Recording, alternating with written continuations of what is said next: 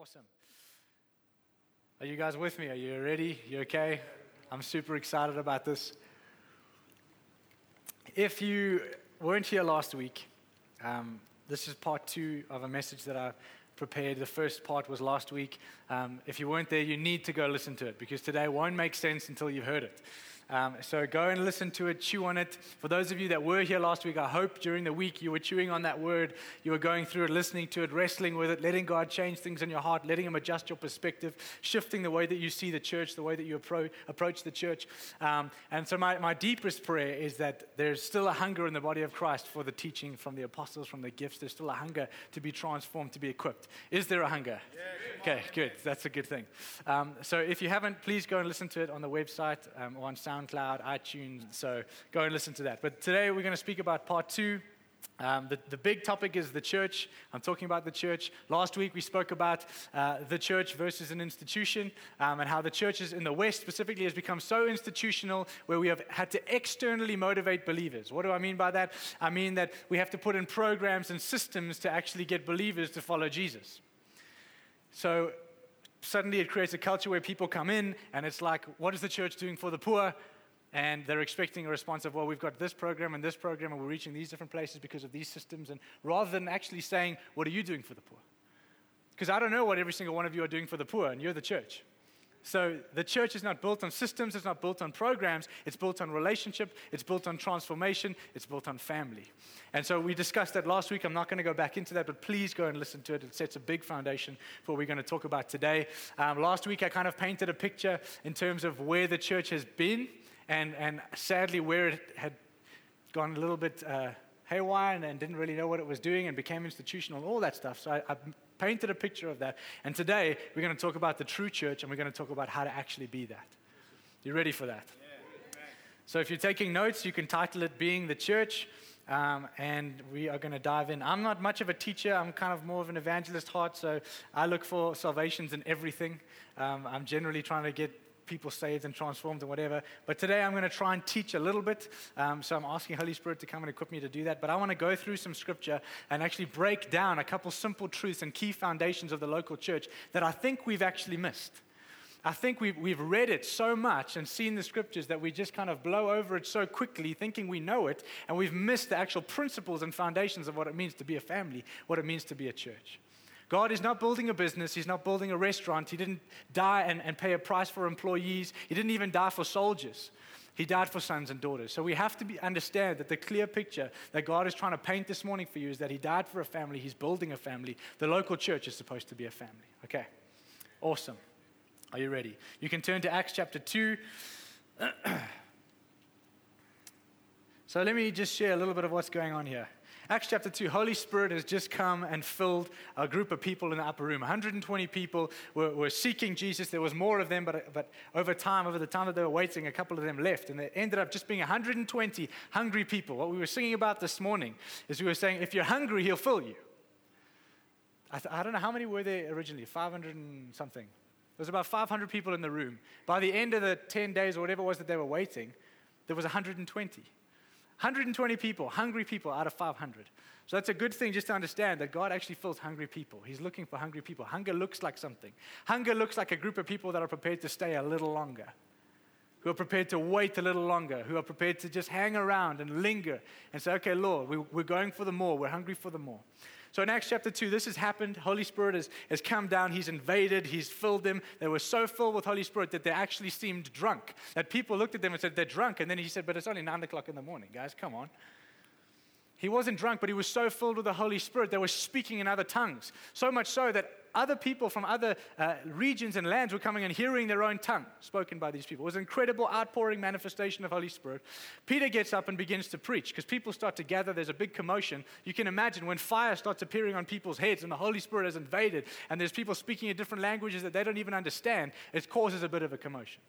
So a whole bunch of people get together. Peter gets up and he preaches this powerful word of repentance. And listen to this. We're just going to read from Let's read from verse 37. Now, when they heard this, they were cut to the heart and said to Peter and the rest of the apostles, "Brothers, what shall we do?" And Peter said to them, "Repent and be baptized, every one of you, in the name of Jesus Christ, for the forgiveness of your sins, and you will receive the gift of the Holy Spirit. For the promise is for you and for your children and for all who are far off, everyone whom the Lord our God calls to himself." And with many other words he bore witness and continued to exhort them, saying, "Save yourselves from this crooked generation." So those who received his word were baptized, and there were added that day about 3,000 souls. So let me just make sure that you don't read your Bible just blasé. Picture this in your head. Peter gets up and he preaches a word. There's a crowd of people have gathered because there's a whole lot of commotion going on. They gather together. Peter preaches this incredible word. They are cut to the heart. There is a conviction inside of them where they realize what they've done. They realize their need for a Savior. It's the foundation of the church, folks. It's a whole bunch of people getting together and realizing their need for a Savior. And they asked Peter, what shall we do? How do we make this right? And he says, repent and be baptized for the forgiveness of your sins, and you'll receive the Holy Spirit. And then he says, save yourself from this crooked generation.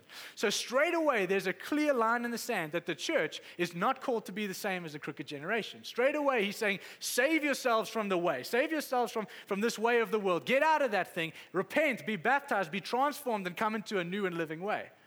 It's the very first thing Peter's saying. It's the beginning of the church. He's saying there's a way that the world is living and we cannot be a part of it. Save yourself from this crooked generation and come into a new and living way. Repent, be baptized. Change your way of thinking so you can't be the same. It's the foundation of the church. Transformation is the foundation of the local church. Are you with me? Listen to what happened. So picture this. 3,000 people in one day get saved. Just understand this for a second. Imagine in one day, 3,000 unbelievers in Joburg got saved. That's quite a commotion. From 120 people in a room, suddenly to 3,000 in one sermon. Now, I'm taking a little bit of license here, but I don't think there was 3,000 people standing in front of Peter when he preached. I think he preached a word, a group of people caught it, and in a day, this thing was spreading like wildfire, where guys, did you see what happened? You don't understand. Did you hear that the Holy Spirit came down? Peter got up and spoke. There's this reproduction of the gospel, right? 3,000 people in one day. That turns a city upside down. Verse 42. This is where I want to break this down a little bit. My Bible has a little title above it. It says, The Fellowship of the Believers. You got to understand, the church has grown to over 3,000 people in a day. What do these 3,000 people do now? What did they become? They've repented, they've been baptized, they've been filled with Holy Spirit. Now what? What does this look like? What have we been saved into? What is this picture of what's the point of all of us getting together? Listen to this. Verse 42, and they devoted themselves to the apostles' teaching and the fellowship, to the breaking of bread and the prayers. And awe came upon every soul. And many wonders and signs were being done through the apostles. And all who believed were together and had all things in common. And they were selling their possessions and belongings and distributing the proceeds to all as any had need. And day by day, attending the temple together and breaking bread in their homes, they received their food with glad and generous hearts, praising God and having favor with all people. And the Lord added to their number day by day those who were being saved. Now, most of us have read this scripture and we read it kind of casually, read it through, and it's really cool. There's a couple things in there that we like. I want to break this down and actually just talk about what's going on here. A whole group of people have come together, and the natural response to being filled with Holy Spirit is family. Let's explain why. The fellowship of the believers. Number one, they devoted themselves to the apostles' teaching. As a family, as a local church, we cannot become what He's called us to be. We cannot become what He's created us to be as the body of Christ without devoting ourselves to the teaching of the apostles. What do I mean by that? I mean that God has set apart apostles and prophets and teachers and evangelists and a fivefold gift to equip the saints. We cannot become what He's called us to be without that. They're there to equip us, not to do the job for us, to equip us, to make sure that we're staying on the path, to make sure that we understand this new and living way that God's called us to live in. So number one, we cannot be a family if we're not hungry and if we're not devoted to the apostles' teaching. You with me? Number two, devotion to the fellowship. This is one that I want to break down a little more. They devoted themselves to the fellowship. Here's a group of people that realize that we've been born into something new. It's a born-again experience. I was living one way, that died. I've been born again into something new. I've been born into a new family. So what do? They devote themselves to that fellowship. That means they commit. See, the local church, joining a church is not a casual thing. It's a life-changing, eternal commitment. We have made it way too easy for people to join the church and leave the church. Way too easy. It's too blasé. Because here, these guys devote themselves to the fellowship because they realize it's a life-changing, eternal commitment to a family that I'm going to be with forever. You will grow where you are planted. How many of you believe that? It makes sense, right? You'll grow where you're planted. If you're not planted, you won't grow. So why do we expect growth in the church if we haven't planted ourselves in it? Let me put it this way. You cannot anticipate the fruit of the local church if you never attend it. Makes sense, right? You cannot anticipate the fruit of the local church if you never attended. What do I mean by that? Well, I've been in hospital for 3 weeks, and I'm so sore and tired, and nobody's come to visit me or whatever. Well, nobody knew that you were in the hospital.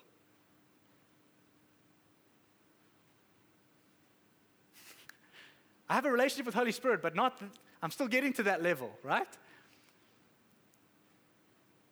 See, the healthy stories of local church is when someone goes to hospital and a whole group of people are, within day one, they're feeding and making meals and visiting and whatever. We've had some awesome, Rosemary was in the hospital, Hannah was in the hospital.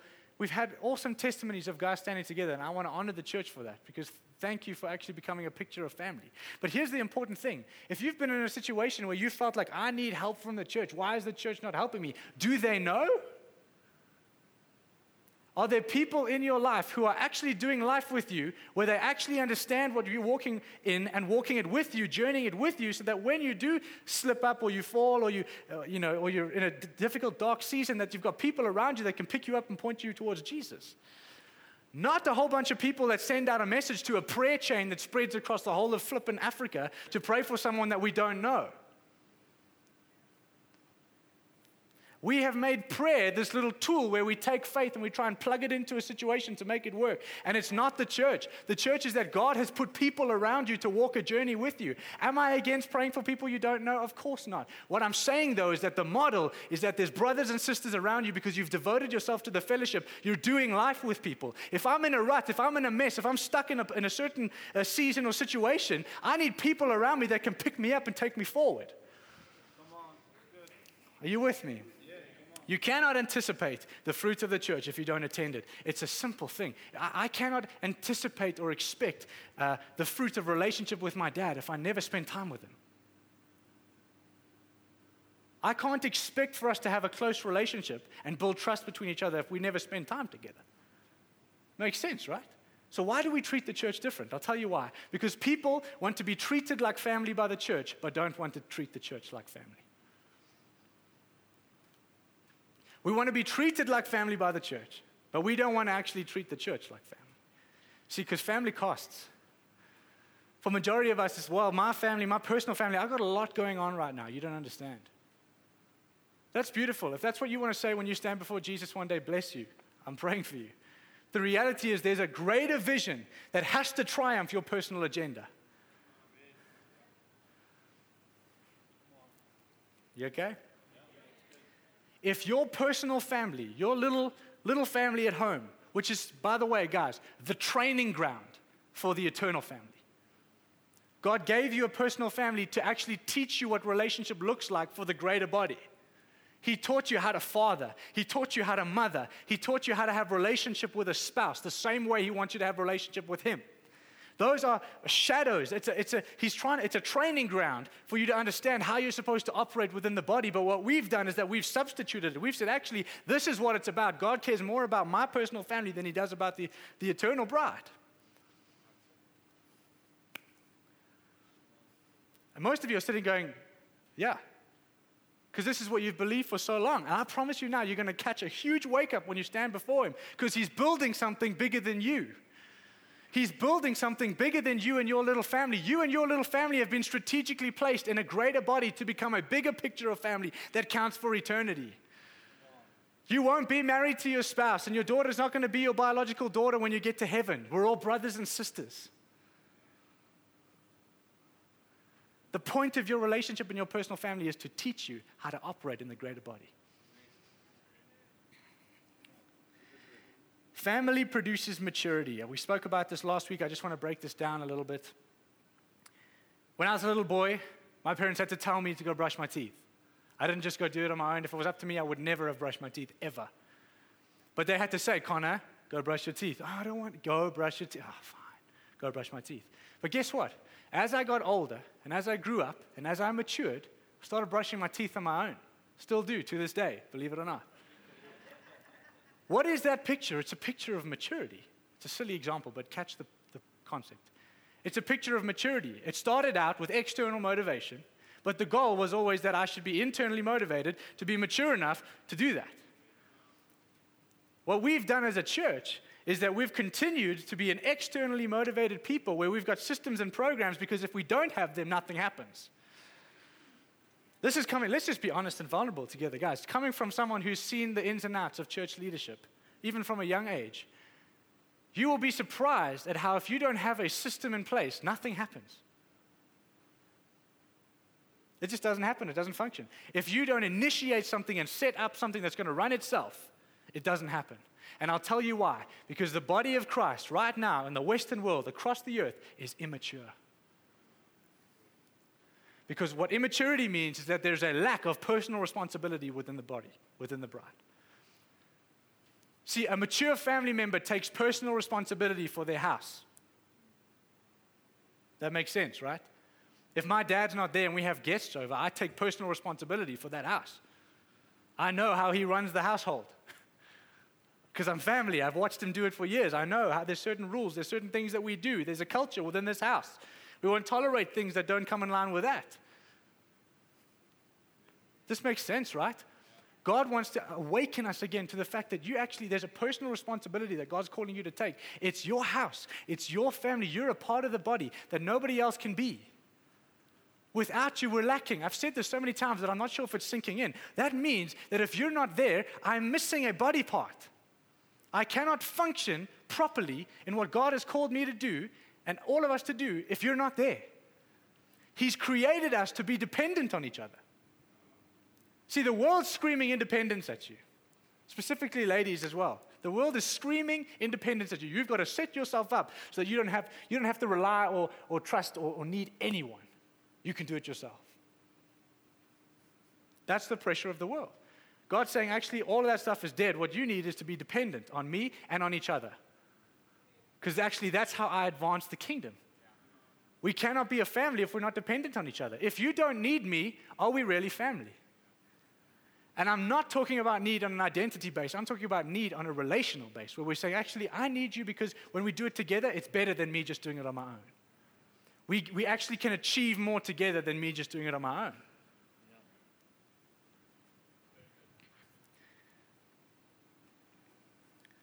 Cool. Everyone all right? I want to show you some cool things, right? So we said devotion to the fellowship. Next one, they were devoted to the breaking of bread, to communion. Communion has become such a tradition within the church that it's lost its holiness. This is what I mean. For a majority of Christians, the only time that they actually take communion is the once a month that we do it corporately. Do you know where communion started? At a dining room table with Jesus and some mates. Do you know where communion started in the church? In each other's homes.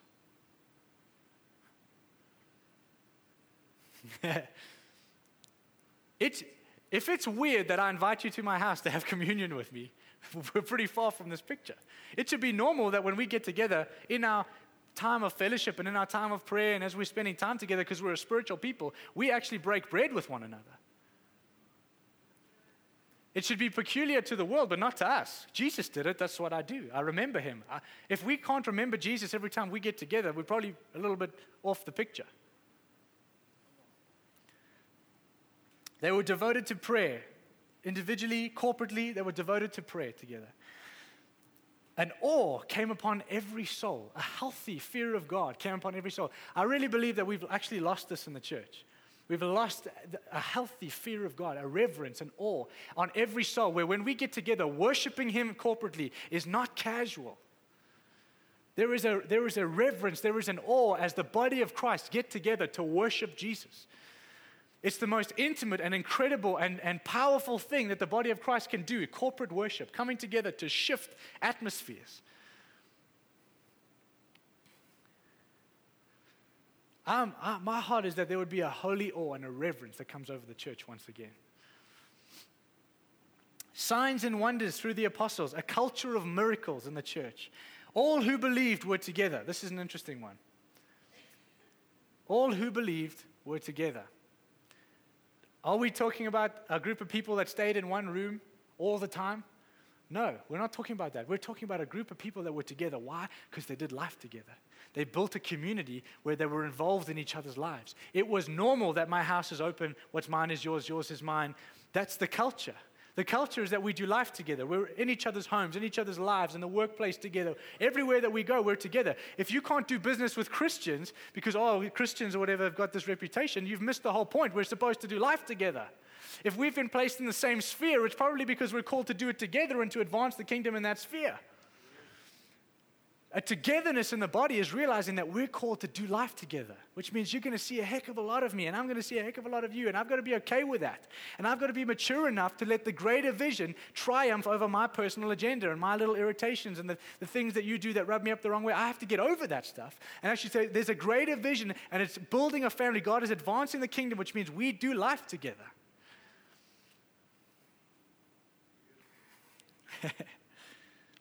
I love this. They just throw this thing where it says, and they had all things in common. And I read that, and I'm like, what does that look like? Because that's a big statement. They had all things in common.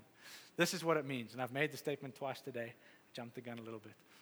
But it didn't mean that these were a whole bunch of people that were the same, a whole bunch of Jesus robots that all did the same things, said the same things, acted the same way. That's not what we're talking about. We're talking about all things in common. We are talking about a group of people who understood what it meant to put the greater vision before personal agenda.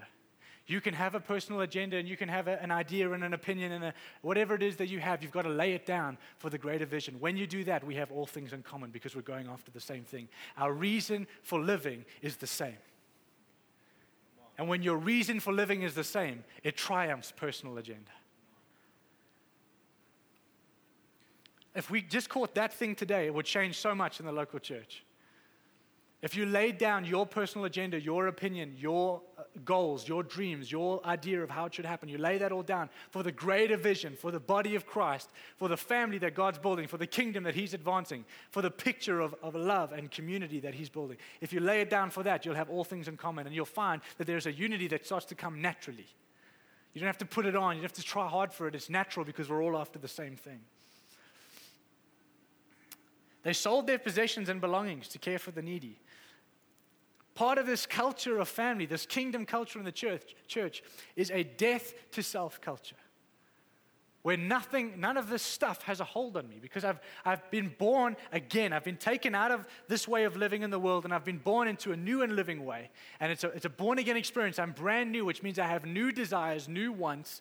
Everything changes. My reason for living has changed. My stuff, my belongings, my possessions doesn't have a hold on me. In the local church, the culture of the kingdom is this. There is no such thing as I have and you don't. It's not in there. In the culture of the kingdom, there is no such thing as I have and you don't. That's a capitalist mindset. That's a worldly way of thinking. When God's actually saying, if this stuff doesn't have a hold on me, how can I, as a brother, watch somebody else in my family go without when I know that I have a way to make that happen? It's not about setting up a system and a scheme to feed the poor. It's about brothers and sisters coming together and saying, I cannot go with what I have knowing that she doesn't.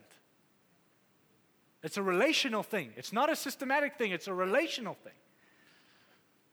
The reason why we need systems is because we're too proud and arrogant to actually let people into our lives so that we can actually develop friendship and relationship. We don't want to be exposed. We don't want to be vulnerable. We're too scared to let people into our mess. So it's easier to have a system to do something to accomplish it rather than be relational. The problem is the system builds nothing. It might look like it, but when you stand before Jesus, it builds nothing because he's about people, not about systems. He's not about statistics. It doesn't matter how many people you say said a prayer. How many of them are plugged into a local church and part of the family of God? How many of those people that you got to say a prayer do you actually disciple? Because he didn't say go make converts. He said go make disciples. That one went down like lead. You okay? We'll come back to that one. That's part 7. Day by day, attending the temple together.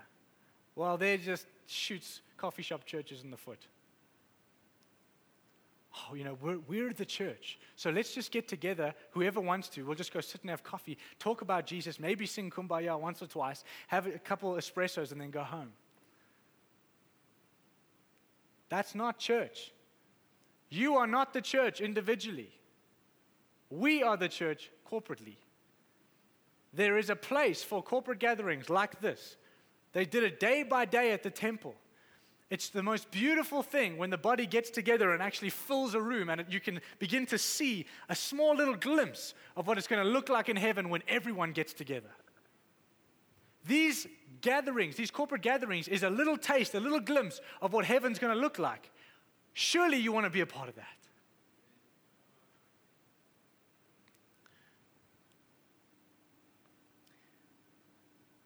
Breaking bread in their homes with thankfulness and generosity. Walking in favor. I'll take a little side trail here on this. I want to ask you this question.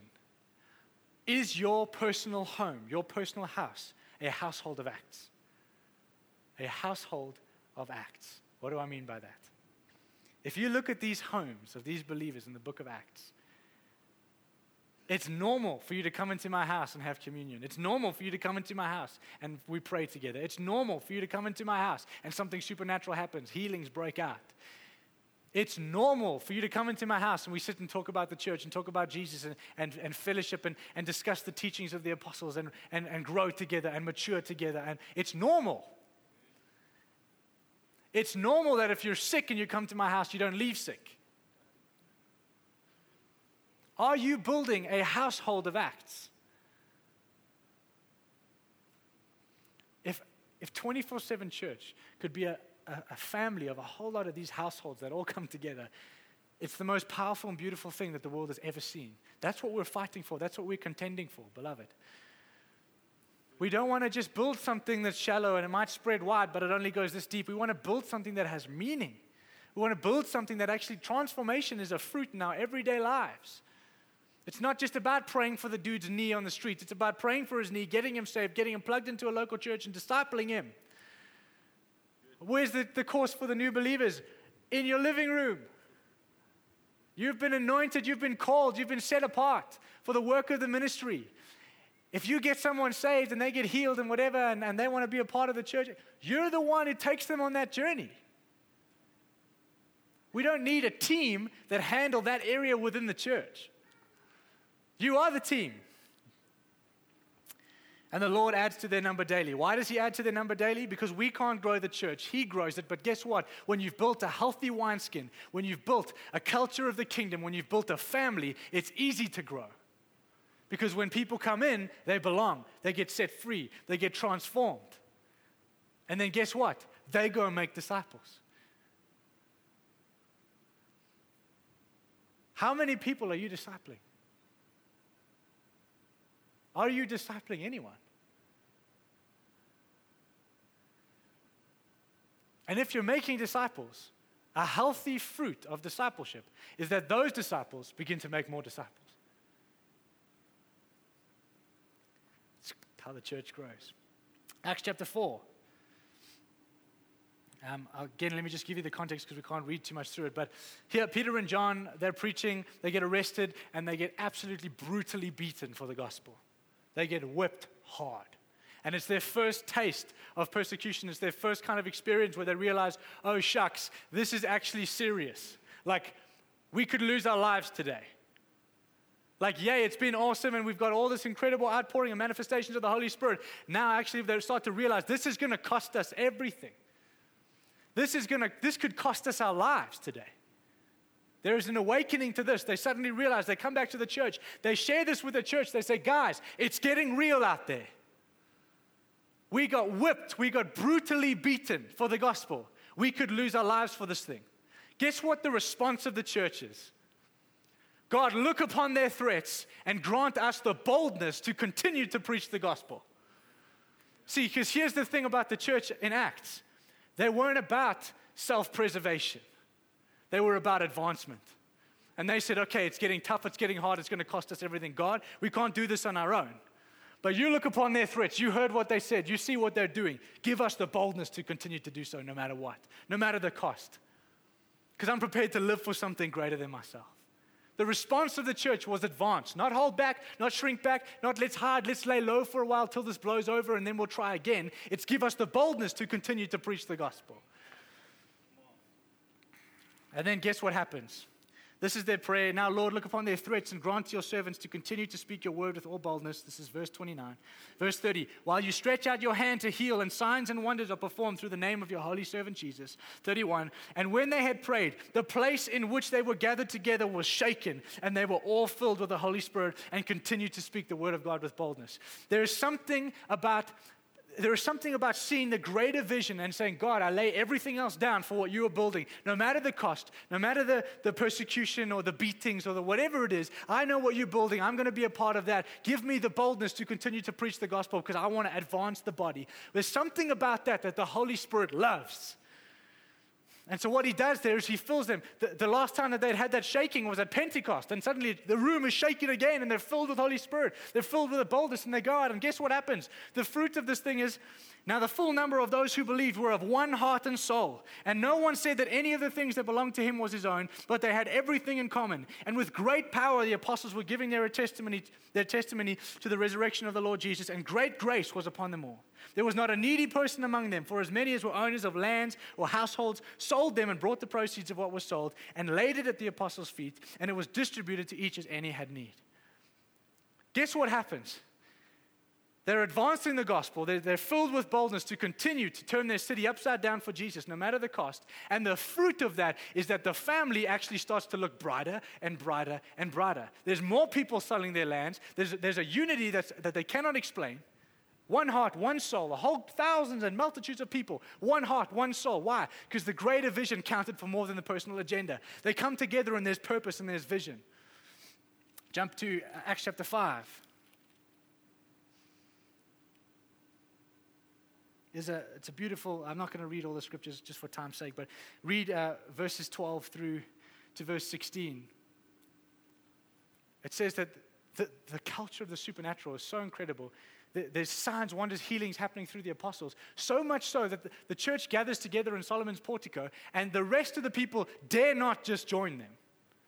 And it even says they held them in high esteem. There was so much going on. It was so intense. The presence of God was so intense on the people of God. The signs, wonders, and miracles. There was a culture of the supernatural that it wasn't just a blase, hey, what's going on here? Let me come and sit and see how you do church and whatever. There's none of that. They held them in high esteem. I didn't just join. It's not a casual thing. They recognize that this is a life-changing, eternal event. I don't just walk in and join. I'm actually like, what is going on here? Whoa. This is intense. It gets so intense that people from other regions are bringing the sick and laying them on the streets so that Peter's shadow might touch them so that they can get healed. That is the intensity of the culture of the supernatural that's happening within the church. Jump to Acts chapter 6. I hope you're getting a picture here of what church looks like. I'm going to wrap this up. Acts chapter 6. This is a little side thing, but it's going to help us understand something. How did the church in Acts handle administration?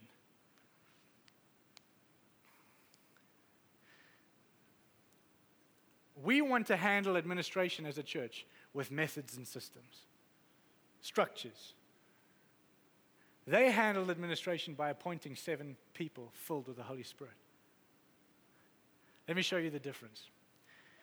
The church is growing in Acts. It's pumping. People are getting saved, healing, signs, wonders, miracles. It's just outrageous. It's incredible what God's doing. And in all of that, they had accidentally and unintentionally missed that the widows were not getting food. They weren't getting their needs met. And so the Greeks, the Hellenists, they come and say, oh, you're saying all this stuff, but look at the widows. There's a couple of widows in your community that actually aren't getting fed. What's the response of the church? The apostles get together and they say, we cannot stop the preaching and teaching of the word to wait on tables. So what do? Let's get 7 people filled with the Holy Spirit, men of God that are filled with the Holy Spirit, and let's entrust this to them. So who are the kind of people that they bring in? Stephen's a great example. This dude is so full of Holy Spirit that as he begins to do this, as he's led by Holy Spirit to feed and to look after the widows and to administrate all the stuff that's going on within the church, he's so filled with Holy Spirit that signs, wonders, and the supernatural are happening even more in his life at that time than the apostles. So much so that he's causing more of a wave than even the apostles because there's so much going on. He's on the ground. He's administrating and facilitating all the needs. And as he's meeting widows, he's praying for the sick. And people are getting healed and transformed. So much so that the government and the religious leaders go after him. He's the first one that gets martyred because it's like, whoa, who's this dude? He came out of nowhere. Imagine church administration. That instead of putting systems in place, we've got people full with Holy Spirit that are administrating the needs and the administration of the church. But in doing that, they're actually advancing the kingdom and building a culture of the supernatural within a family. See, we want to make administration systematic. God wants to make administration about men and women of God who are filled with Him. Because it's not about your little ticking of the boxes. It's about people. And unfortunately, you can't build a family with systems. You have to build it on relationships.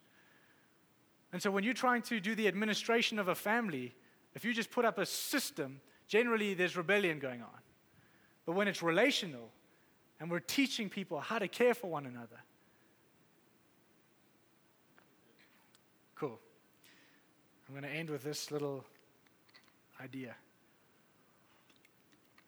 Advancing the kingdom as the body of Christ. Before I get there, I just want to make one point that's maybe a practical thing that'll help us. How do you build community? Right now, you might be sitting there and saying, okay, what do I do? How do I do this? How do I be a part of this picture? What's a practical thing that I can do? Let me ask you this question. First and foremost, who are you doing life with? And it's not about looking across this room and saying, well, I like them, don't like them, I think I'll invite them. It's not about that. Who are you doing life with? If you're not doing life with this community, you cannot call it family. We have to get over our likes and dislikes and who irritates me and doesn't irritate me and actually say it's about building family. I've got to lay down my personal agenda and my personal preferences and actually see the greater vision. Who am I doing life with? Who am I inviting around to my house? Who are the people that are doing life with me, that know the things that I'm journeying? I'm journeying with them. We're walking together. We're doing life together.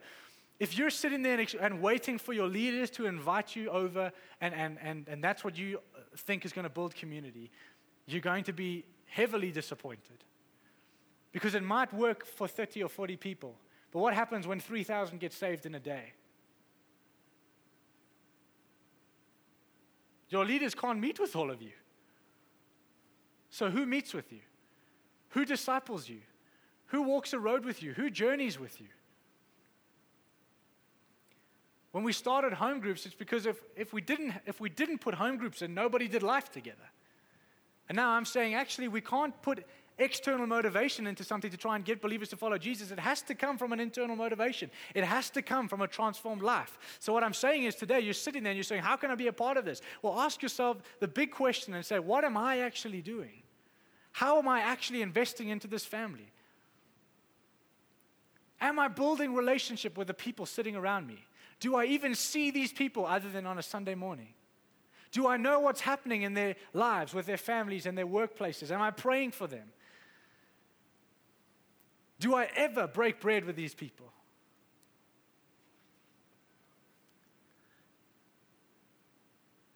If you're sitting there this morning, you're saying, how do I do this? How do you build your own family at home? I don't know, like one of the things I do with my folks is if we get real busy and I'm doing stuff and they're doing stuff and it gets a couple weeks go by, then I always say, hey, why don't we go and get some coffee or we'll go and get a milkshake or whatever and let's connect. And I'll take my parents and we'll go, or they'll take me or whatever, and we'll go and sit and have breakfast together or a milkshake together and just chat and share a vision and what God's saying and whatever, and you connect. I can't expect to be close with them if we don't have time together. And the more you do that, the more you actually build family. You cannot expect to feel like family if you don't treat the church like family.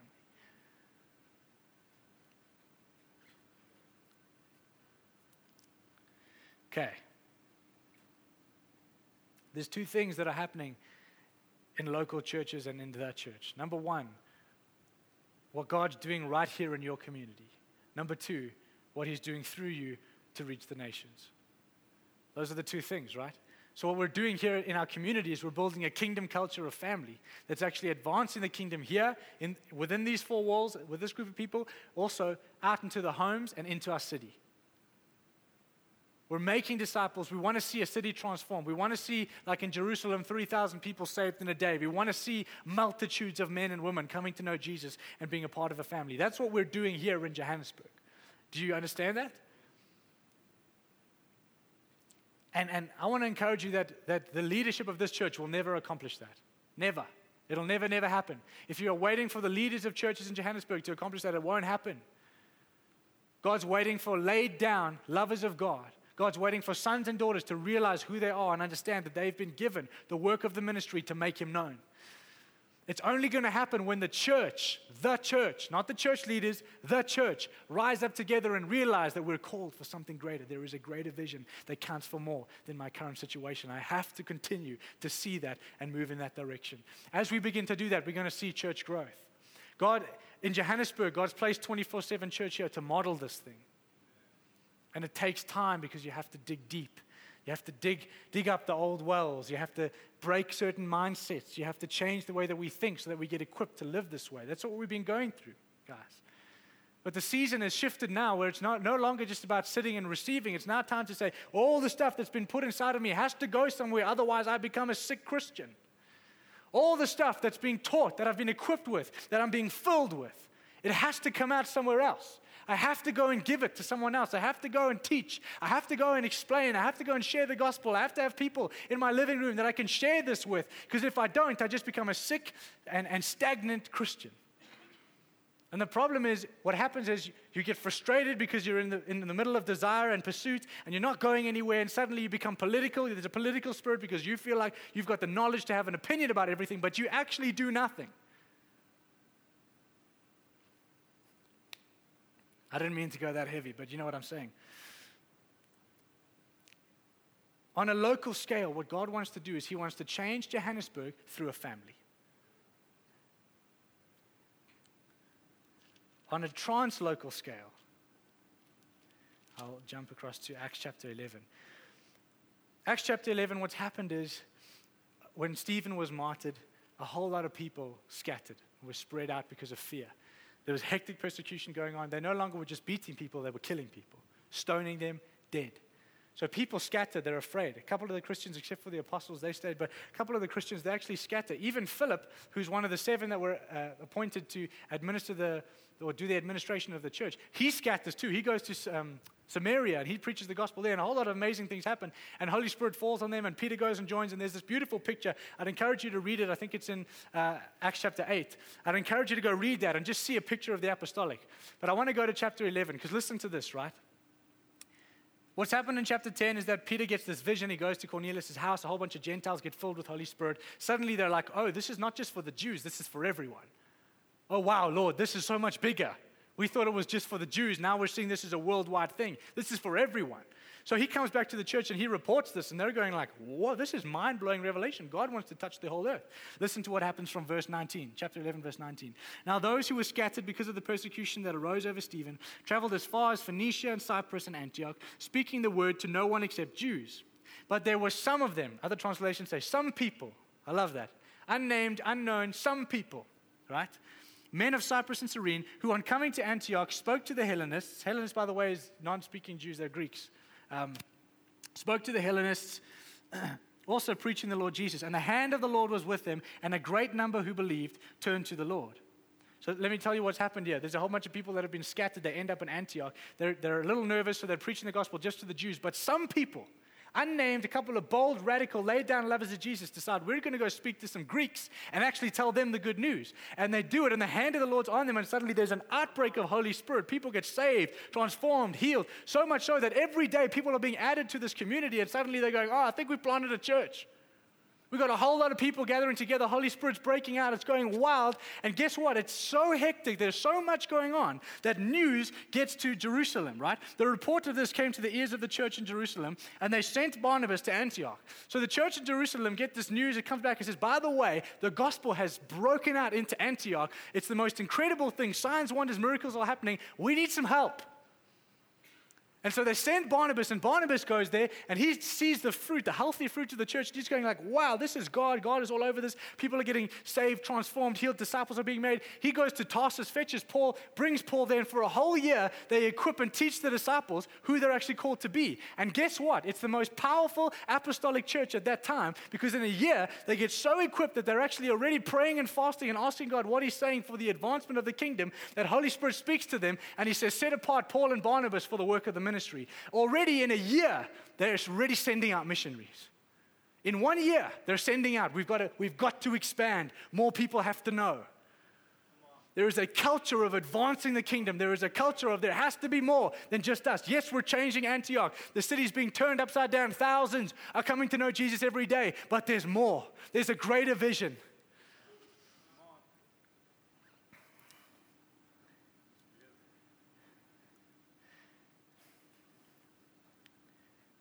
A healthy church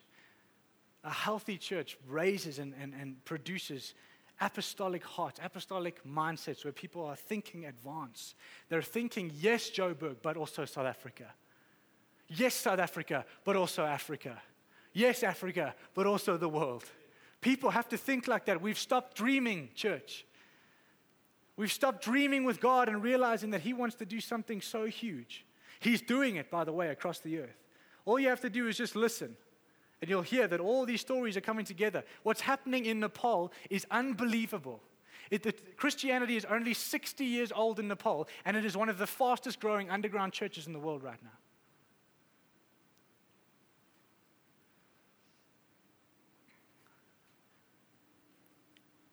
So I want to give you some keys, just a couple keys to the advancement of the kingdom as the body of Christ. Number one, apostolic advancement is a supernatural thing. It cannot be a system. We cannot make advancing the gospel a system again. We cannot make it a program where we've got so-and-so and so-and-so, we bring them through this little thing, and then they graduate or whatever, and now you're going to go on this thing and this mission, and we're going to send you to that place, and you're going to feedback. That's not what we're talking about. It's a supernatural thing. A group of people get together, they're praying and fasting, and Holy Spirit speaks to the church and says, set them apart for the work of the ministry. They go, and guess what they do? Paul and Barnabas, they go and they plant churches in communities where the gospel has never been heard. And then guess what they do after that? They continue to build relationally with those churches. Paul actually fathers them. The apostolic mandate, the apostolic call of God on the local church is a father-son relationship. It's done through fathers and sons. It's not done through employees. We're not employing people to go and spread the message. It's done through fathers and sons. Paul goes, plants these churches, raises up leaders, establishes leaders in that church, and then fathers them. Even when he's traveling all over the place, he's still writing letters to them to say, I'm hearing of the things that are happening. Here's some apostolic input. Here's some fatherly advice. Let me make sure that you're seeing the greater vision. Let me make sure that you know what you've been born into.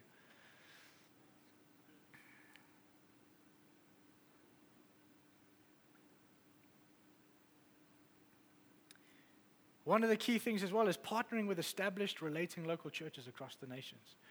If you look at these guys, they worked together. There was a team of people.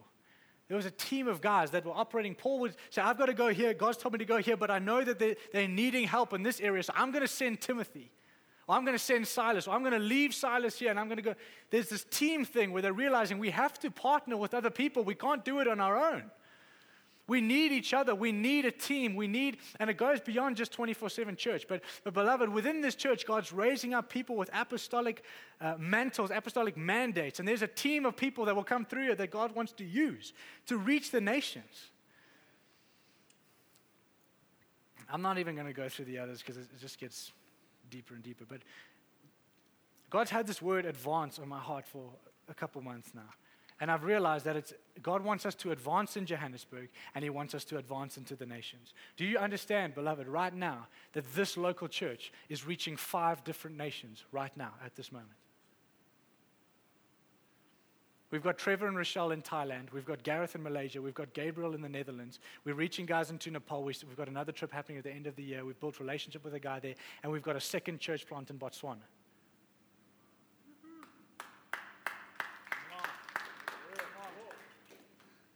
I don't know about you. That's pretty supernatural to me because I look at this room and it's a pretty small group of people. But we're reaching 5 nations. If we're doing one thing right, it's that we're inspiring believers to dream again. What Gabriel came to this church, 2 weeks resonated with this church and said, you know what, God's taking me to the Netherlands. I thought it was for this. It's not for that. It's actually for the kingdom. I'm going to the Netherlands to spy the land for 3 months. I've been in contact with him every week. He's telling me what's happening, what's going on there. It's super dry. It's hard. And he's going like, we need to send teams in here. We need schools in here. They need training. They need teaching. And he's ready to come back and share that with us and say, okay, now what? And we've got to be ready to say, we know what. Let's get teams together and send them in to actually advance the gospel in the Netherlands. Because there's churches in the big cities, but in the small towns, there's nothing. What makes a young 18-year-old, and Gareth's 21, what makes a 21-year-old, he's 21, 21-year-old and an 18-year-old want to go and do this kind of stuff? There's a culture that's forming in this house, church. It's a kingdom culture. And I want to challenge you and encourage you this morning that if you let your personal agenda and your personal situation and your struggles and whatever it is that you're going through, if you let that triumph over the greater vision, you will be an ineffective Christian.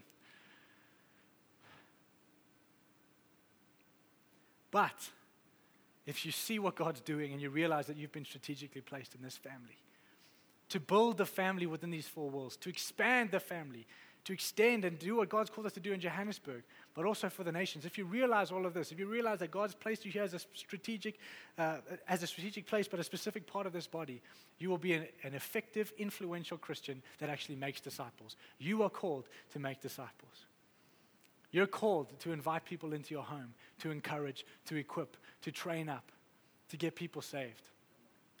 Can I encourage you with this? I was talking to some of the young guys, and I just realized that if this year, and I challenge the church with this, if just this year, till the end of this year, if you just discipled 10 people each in a year,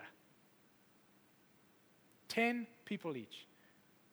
I don't know the maths, my dad could do that for you, but that is radical advance in this local church. 10 people each. If every single one of you just reached 10 people, this room would be packed.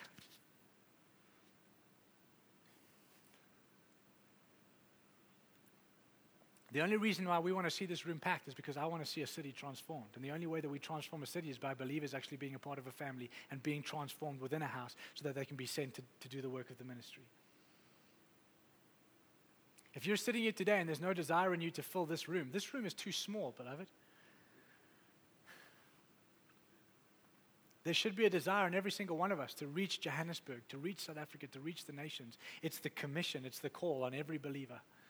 Don't get caught up in your own little situation and forget that you live for something bigger than yourself. Don't get stuck in your little situation and forget your reason for waking up every morning. Mercy wakes you up. Tomorrow is not guaranteed. What are you going to do today to advance the kingdom? He's doing it through the body. Love you guys. All right. Father, as a church, as 24/7 Christian church, God, we are not building a brand.